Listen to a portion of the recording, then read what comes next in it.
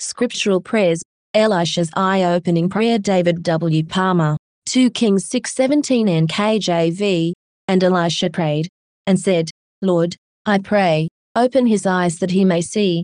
Then the Lord opened the eyes of the young man, and he saw, and behold, the mountain was full of horses and chariots of fire all around Elisha. In his prayer to God, the prophet Elisha asked God to open his eyes. Elisha prayed this for his servant, because he was only seeing with his natural eyes. He was only aware of what the enemy was doing in the natural realm. So the prophet prayed that he could also see what God was doing in the spirit realm. When he did, he saw that God's army and actions completely eclipsed what the enemy was doing. Let's now read this in context. Remembering that the king mentioned is the king of Syria/Aram who had been outsmarted by God, the Lord used Elisha and supernatural insight to circumvent his every incursion and ambush. 2 Kings 6:12-17 NLT. It's not us, my lord the king. One of the officers replied. Elisha, the prophet in Israel, tells the king of Israel even the words you speak in the privacy of your bedroom. 13.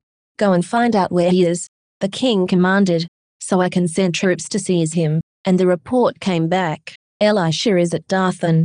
14. So one night the king of Aram sent a great army with many chariots and horses to surround the city. 15. When the servant of the man of God got up early the next morning and went outside, there were troops, horses, and chariots everywhere. Oh, sir, what will we do now? The young man cried to Elisha. 16. Don't be afraid, Elisha told him, for there are more on our side than on theirs. 17. Then Elisha prayed, O Lord, open his eyes and let him see. The Lord opened the young man's eyes, and when he looked up, he saw that the hillside around Elisha was filled with horses and chariots of fire. After the servant's eyes were opened, he could see what Elisha could see.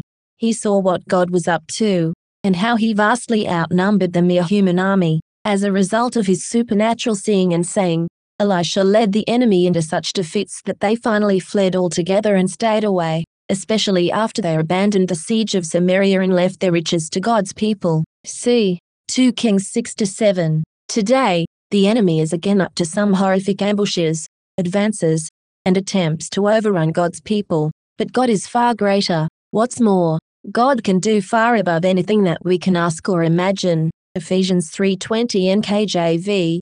Now to him who is able to do exceedingly abundantly above all that we ask or think, according to the power that works in us. God can rout the enemy today too.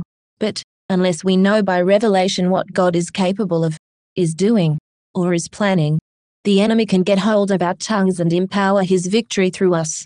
To be used in the overcoming of the enemy, we need to be able to see like Elisha could, and in the way that he prayed that his servant would. Then we will be able to confess what we see in the Spirit.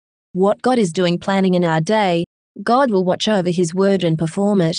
To help us with this, we have some amazing New Testament passages and promises. 1 Corinthians 2:9-13 NKJV. But as it is written, eye has not seen, nor ear heard, nor have entered into the heart of man, the things which God has prepared for those who love him.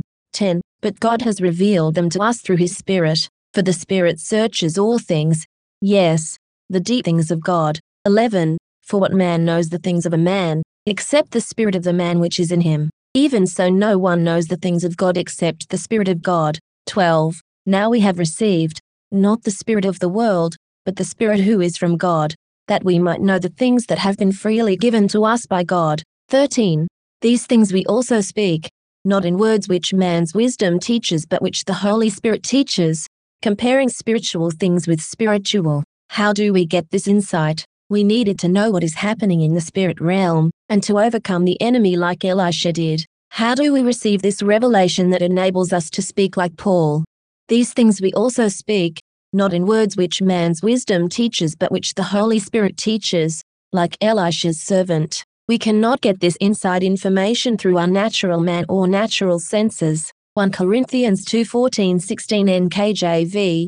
But the natural man does not receive the things of the Spirit of God, for they are foolishness to him, nor can he know them, because they are spiritually discerned. 15. But he who is spiritual judges all things, yet he himself is rightly judged by no one. 16. For who has known the mind of the Lord that he may instruct him? But we have the mind of Christ. Thankfully, The New Testament gives us a model prayer for asking God to open our eyes to see what can only be spiritually discerned. When we do, we access what is promised here. We have the mind of Christ. Ephesians 1:15-18 NKJV. Therefore I, 16, do not cease to give thanks for you, making mention of you in my prayers. 17, that the God of our Lord Jesus Christ, the Father of glory, may give to you the spirit of wisdom and revelation in the knowledge of him. 18. The eyes of your understanding being enlightened, that you may know. I encourage you today to realize that there is a lot more going on behind the scenes than meets the natural eyes. We need the eyes of our understanding to be enlightened. The unborn again masses have their spiritual eyes blinded by their God, the God of this world. And we must always remember that he is in control of the whole world system. It's in his interest to keep the people in his kingdom blinded from spiritual reality. 2 Corinthians 4:3-4 NKJV. But even if our gospel is veiled, it is veiled to those who are perishing. 4. Whose minds the God of this age has blinded, who do not believe, lest the light of the gospel of the glory of Christ, who is the image of God, should shine on them. We are not talking in this message of a counterfeit rebirthing, of opening the third eye, or of anything else occultish or of the New Age movement. We are focusing on exactly what God did for Elisha's servant, and on what Paul prayed for in F1. We need to have our spiritual/inner eyes opened by Father, so we can see what he is doing, and what he has laid up for us in the spirit realm. We will also be able to see what Jesus has achieved for us, so we can live in the fullness of what is ours in him. Begin today. Pray for God to open your eyes, and then expect insight. This may come overtly in living vision, like the vision Gehazi had of the horses and chariots of fire, but it may also come as a sudden knowing, or even as a gradually becoming aware of what's behind what you're seeing around you, on the news, in God's word, in the church and its services, in the family, or even in your marriage. Don't wait another minute. Pray now for Father to open your inner eyes, the eyes of your understanding, and get ready to see and know things supernaturally. You need this to continue to be an overcomer in this time, and to contribute positively to what God is doing. By your confessions of faith that spring from your insight and understanding, you have the mind of Christ and God's Spirit. Pray the prayer and begin to make the most of what God has provided. Then, through your fight of faith, be the overcomer that God longs to reward. Revelation 21:6-8 NKJV. And he said to me, it is done. I am the Alpha and the Omega, the beginning and the end. I will give of the fountain of the water of life freely to him who thirsts. 7. He who overcomes shall inherit all things, and I will be his God and he shall be my son. 8. But the cowardly, unbelieving, abominable, murderers, sexually immoral, sorcerers, idolaters, and all liars shall have their part in the lake which burns with fire and brimstone, which is the second death.